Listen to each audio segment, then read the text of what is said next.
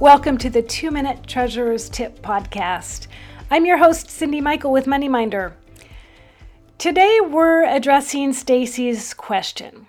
She asks, our financial year ends soon and we are planning for next year's budget. Do you have any guidance or suggestions for how to hold a budget planning meeting and what we should be looking at rather than just rubber stamping last year's budget?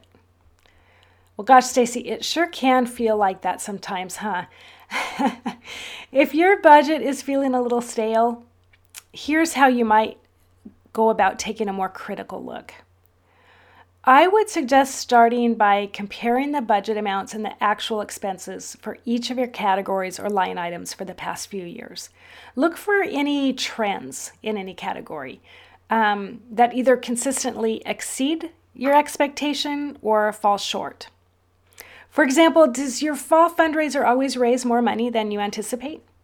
Maybe it's time to raise your goal. Is it generating less and less revenue every year?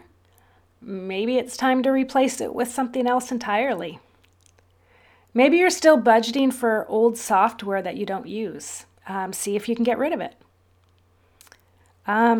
If you have a lot of activity in a category called miscellaneous or other, maybe break those down and put more definition around some of that activity. The whole point of the exercise is to get your group as close as possible to a realistic plan for the year. So, taking a look at your actuals over a period of time and using that to plan for the future is your best bet for creating and managing the most realistic budget for your upcoming year. You might also download our free Budgeting Basics e-guide. It has tons of ideas, tips, and information around budgeting. You can check that out by going to moneyminder.com and clicking on the Resources tab. That's it for today. I hope that helps. My name is Cindy Michael, and this is your 2-Minute Treasurer's Tip for today.